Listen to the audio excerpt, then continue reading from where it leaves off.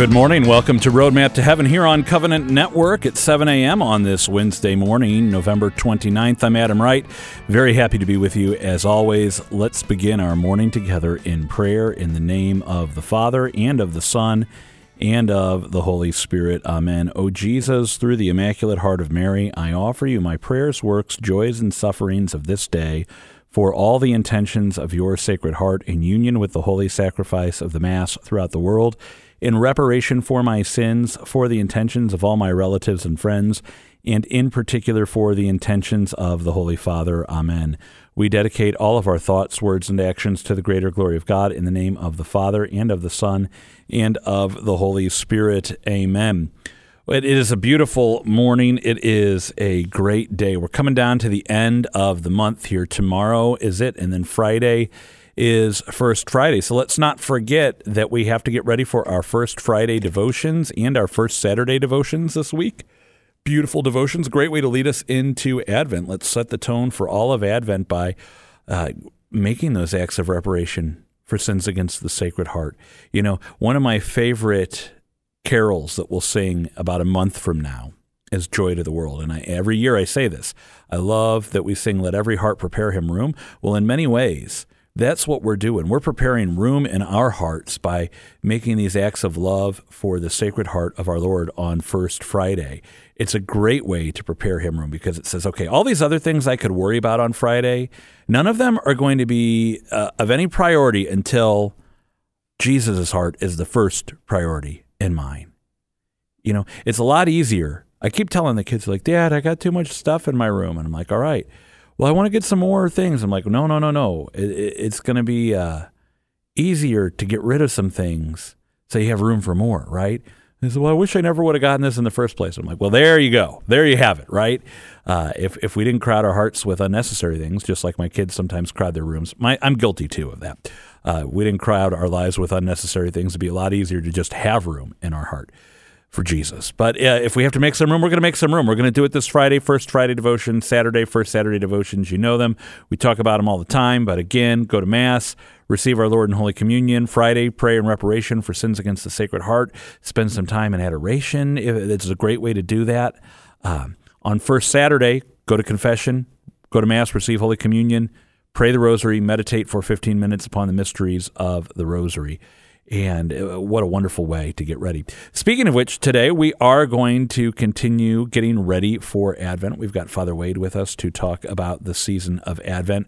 We are also going to hear a homily on the four last things. And yesterday we were reflecting upon how Advent is a time to prepare by meditating on the four last things. So let's meditate on the four last things as we get ready for the season of Advent in these final days of Ordinary Time, these final days of November. Before we do anything else, so let's go to Mike Roberts for our weather and our saint of the day.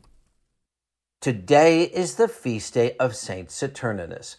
Born in Greece around the beginning of the 3rd century, Saturninus grew up to be a priest and a missionary. In 245, Pope Fabian sent him to Gaul to help St. Trophimus develop the church in the region, and in just 5 years, they had enough followers to establish a diocese in Toulouse, where Saturninus was the first bishop. To get to their new church, the converts had to pass before several altars dedicated to pagan gods. As the numbers of Christians increased, pagan priests grew increasingly hostile to those passing by their pagan altars without paying anything, saying that the oracles had been silenced by the presence of the new Christians. In 257, the pagan priest had Saturninus arrested and tried to get him to deny his faith by worshiping their gods, but he repeatedly refused, saying, I adore one God only, and to him I am ready to offer a sacrifice of praise. Your gods are devils and are more delighted in the sacrifice of your souls than those of your bulls. How can I fear them who, as you acknowledge, tremble before one single Christian? Seeing they could not force Saturninus to recant, they tied him to a wild bull, which dragged him through the town until the rope broke, by which time he had long been dead. 2 Christian women buried his remains in a deep ditch over which a small chapel was built in the 4th century, and then in the 14th century, a larger church was built and named Our Lady of the Bull. Saint Saturninus, please pray for us. I'm meteorologist Mike Roberts for Covenant Network. Have a blessed day. Saint of the Day can arrive each morning by subscribing on your favorite podcast player. Search Covenant Network to see all our podcasts. Prayer for vocations. God our Father, who wills that all men be saved and come to the knowledge of your truth, we beg you to send laborers into your harvest and grant them grace to speak your word with all boldness, so that your word may spread and be glorified, and all nations may know you, the only God, and him whom you have sent, Jesus Christ, your Son, our Lord. Amen. Our Lady, Queen of the Americas, and Mary, Mother of the Franciscan Missionaries of the Eternal Word, pray for us.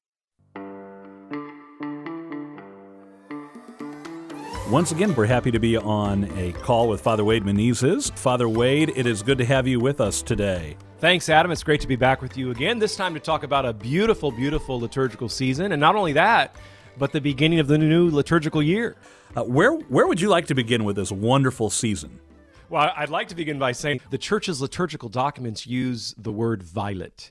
And, we think of the flower, we think of violet, something somber, something sober, something awakening, something beautiful, something silent. And really, these are themes of Advent, focusing on the two comings of Christ.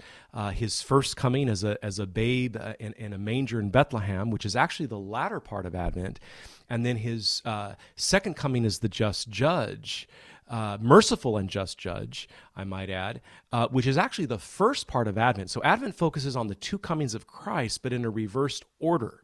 We focus on his second coming first and his first coming last, or secondarily, again at the end part of Advent, the latter part of the beautiful liturgical season. And it actually all begins, this liturgical shift where we begin to focus on the first coming of Christ. Again, the first part of Advent, it actually begins, Adam, around the latter part of the 32nd week of Ordinary Time, where we started getting liturgical readings at the daily Mass from the book of Revelation, from the daily Gospels during the latter part of the 32nd week of Ordinary Time, and all throughout the 33rd and 34th week of Ordinary Time. The Gospels, Matthew, Mark, Luke, and John, focusing on Christ's second coming, where Christ himself tells us no one knows the day nor the hour, but there will be these signs, and many will come in my name, etc., etc. So it's like Holy Mother Church in her last 2.5 weeks of the regular liturgical year, of course, which really culminates on the 34th Sunday or last Sunday of Ordinary Time, the great solemnity of Christ, the King of the universe, is all what catapults us now into this beautiful liturgical season, focusing on his two comings. And as St. Augustine teaches very beautifully, let us not forget Christ's first coming, precisely so that we do not regret his second coming.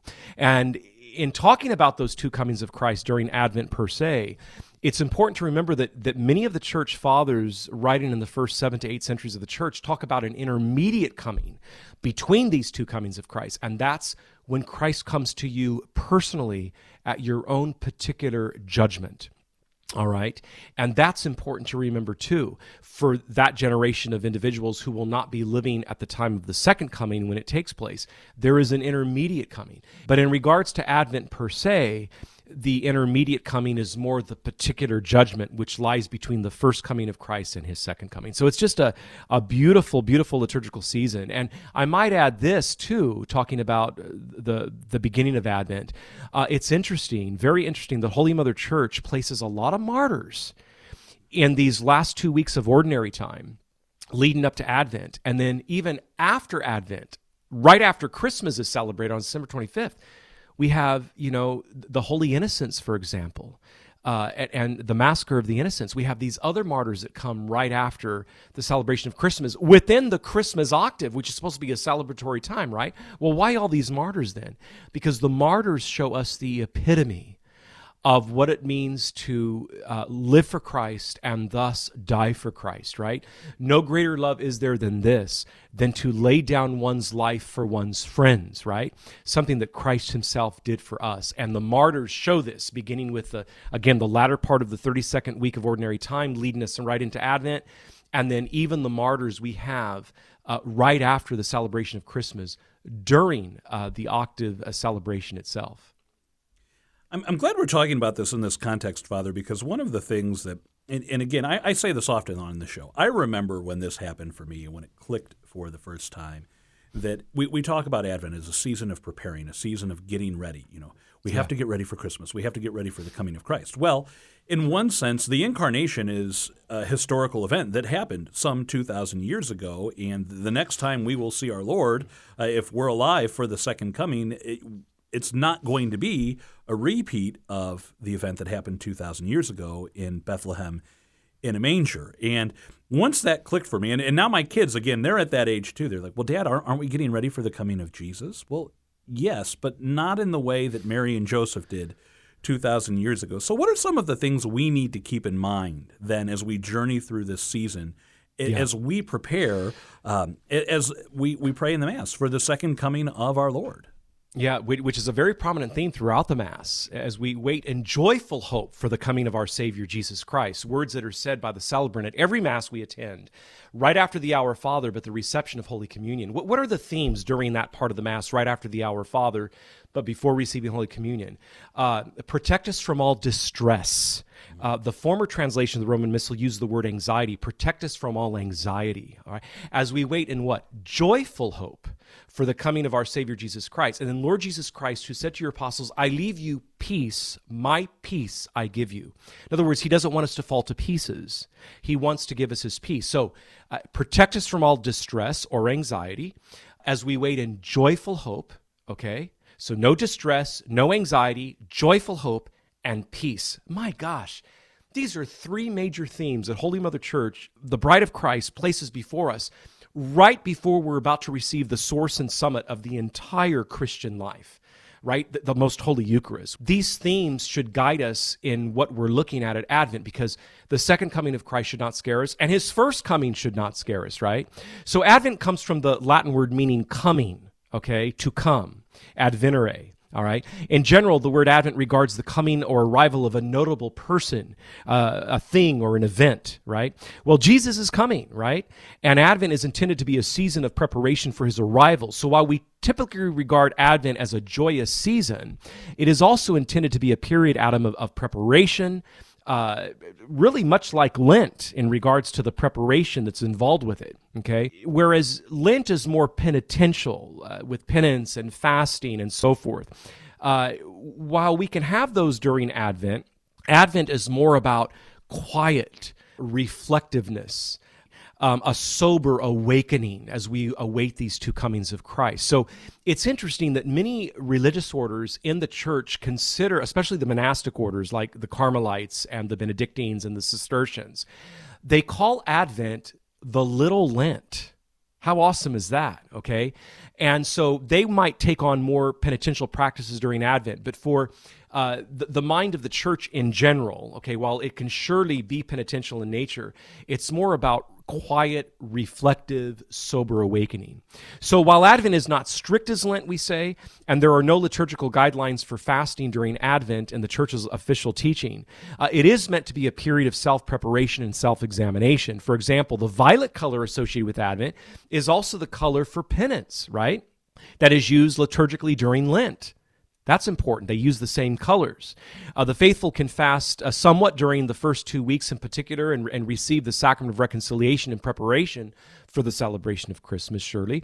And then the color of the third Sunday of Advent, Gaudete Sunday, Rejoice Sunday, is rose, right? Gaudete means rejoice in Latin. This color symbolizes joy and represents the happiness we will experience when Jesus comes again. This third Sunday of Advent, then, is a day of anticipatory celebration. And think of Lent's Laetare Sunday, in the latter part of Lent, also Rejoice Sunday. So again, the two seasons kind of share that union as well. Finally, Sundays during Advent, just as during Lent, should not be given to fasting, but instead to celebration, because we celebrate the resurrection of our Lord Jesus Christ every Sunday. Every Sunday is a little Easter, we would say, just like we can call Advent the little Lent. Every Sunday is a little Easter. It is important to remember, however, that there are no particular liturgical rules for how the laity should observe Advent, as again, it is not as liturgically strict as Lent. So I like to teach, as the church does, a sober, awakening, quiet, reflective, devout, but joyful, anticipatory, expective liturgical season, focusing on the two comings of Christ. I think of the many great Advent offerings we have locally in my area. We have many parishes where the women of the parish gather for what they call Advent by candlelight. It's really just an evening of reflection. They have a priest or another speaker come and lead them, and the whole room is dark, and it's illuminated only by the candles on the table, and it's very peaceful and reflective. Now, for the men, we tailgate. We have our fire pits instead of our candles, and we're out in the church parking lot. But again, we have the priest or the pastor or another person come and give a reflection, and we have that time in the quiet outdoors in the cold, and it really is wonderful. And Father, you've gone to say many times it's not as strict as Lent, but if we are striving for peace during this season and in quiet and reflection and a somberness and a solitude, I think of all of the to-do lists that creep up in all of our lives. I have to get my shopping done. I have to get ready for this party. I've been invited to this gathering. And to paraphrase Andy Williams, as I do terribly every year, instead of the most wonderful time of the year, it's what's the most craziest time of the year in terms of schedule. And I think we would be doing we would do well to heed your words and make Advent what it's supposed to be, a time of reflection and a time of quietness. Well, one thing I like to tell my listeners is there's one thing that Lent does share with Advent and that Advent shares with Lent: discipline. Discipline, right? For the spiritual life to live truly and sincerely the themes of the particular liturgical season in question. And that's very important. Father Wade Menezes, thank you so much for being with us. It would not be an interview with Father Wade if we did not close in prayer and invoke the foster father of Jesus. Amen. I just want to thank you for this opportunity. I love Advent. It's my favorite season of the year apart from Easter. I just love Advent. I think Holy Mother Church sets up the tone for the whole year for us to be the best version of self that we can become, each one in his or her own vocation and state in life. So that's the primary message I want your listeners to take, Adam, today from this interview. And just thank you for the opportunity.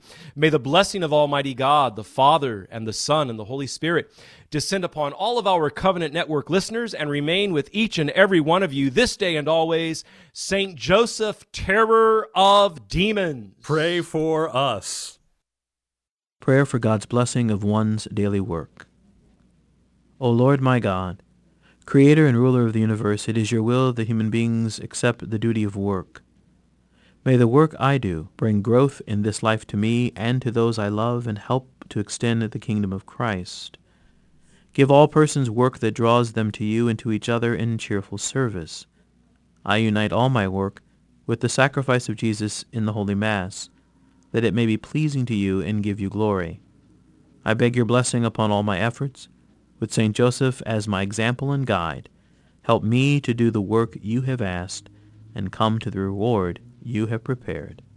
Amen. Hello, podcast listeners. This is Adam Wright for Covenant Network. If you're enjoying this podcast, don't forget to hit like and subscribe. And while you're at it, share it with your friends. And now back to the Roadmap to Heaven podcast. We are midway through our week here on the Daily Dose of Encouragement, talking about having gratitude beyond Thanksgiving. On Monday, we focused on what if the things we enjoy today were gone tomorrow if we didn't thank God for them today. Yesterday, Patty, you led us to the greatest act of thanksgiving, the holy sacrifice of the Mass, and being thankful to our Lord and expressing that during our holy hours. What is our lesson today? Well, today, as we continue our theme of gratitude beyond the holiday of Thanksgiving, I first want to say that I know today on a Wednesday, the day before Thanksgiving, is a very busy day for many women who are cooking and cleaning to get ready for their families. It is a lot of work to host a Thanksgiving dinner. So if you are one of those women today, as you make that stuffing, peel those potatoes, set that table, here's something that you can do all day long. Pray a gratitude rosary on your fingers. And if you are traveling today, you can do this as well, no matter if you are in an airport or in a car. If you're traveling with little children, you can pray one decade with them, but let them choose the 10 things or people for which they would like to give thanks. I've talked about the gratitude rosary a lot. It's for all of us at any time to help foster the virtue of gratitude. And on this eve of Thanksgiving, maybe pray it in thanksgiving for all the people who are going to be working tomorrow. Nurses, doctors, police, firefighters, or in thanksgiving for the blessings of our country. Let your heart soar and pray it any way you like. The main thing is to give God thanks with every bead and spend that time in gratitude. So again, we're just talking about little habits, but that gratitude rosary, especially during this week of Thanksgiving, would be very, very appropriate. Another great encouragement for us on this busy day. Patty, thank you for today's Daily Dose of Encouragement.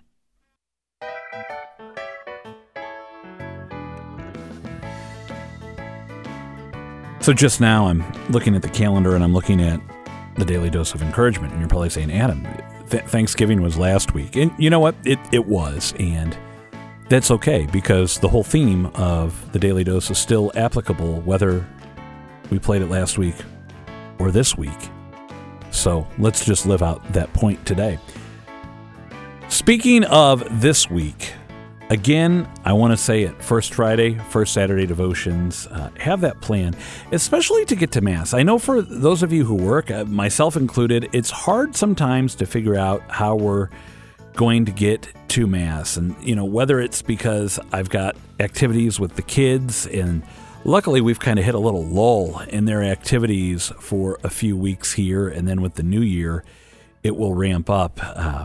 It's sometimes difficult, and especially as they get up early for school, going to an evening Mass, while that sounds really appealing to me, it's not necessarily the easiest thing for parents with little children. So maybe there's a midday Mass you can get to on Friday near your place of work. Maybe there's a later morning Mass after you drop the kids off at school. I know that was always a challenge sometimes before doing the radio show from 7 to 8 a.m. How do I get the kids to school when they need to be at school at 7:35, 7:40, whatever it has been throughout the years? It's changed a few times.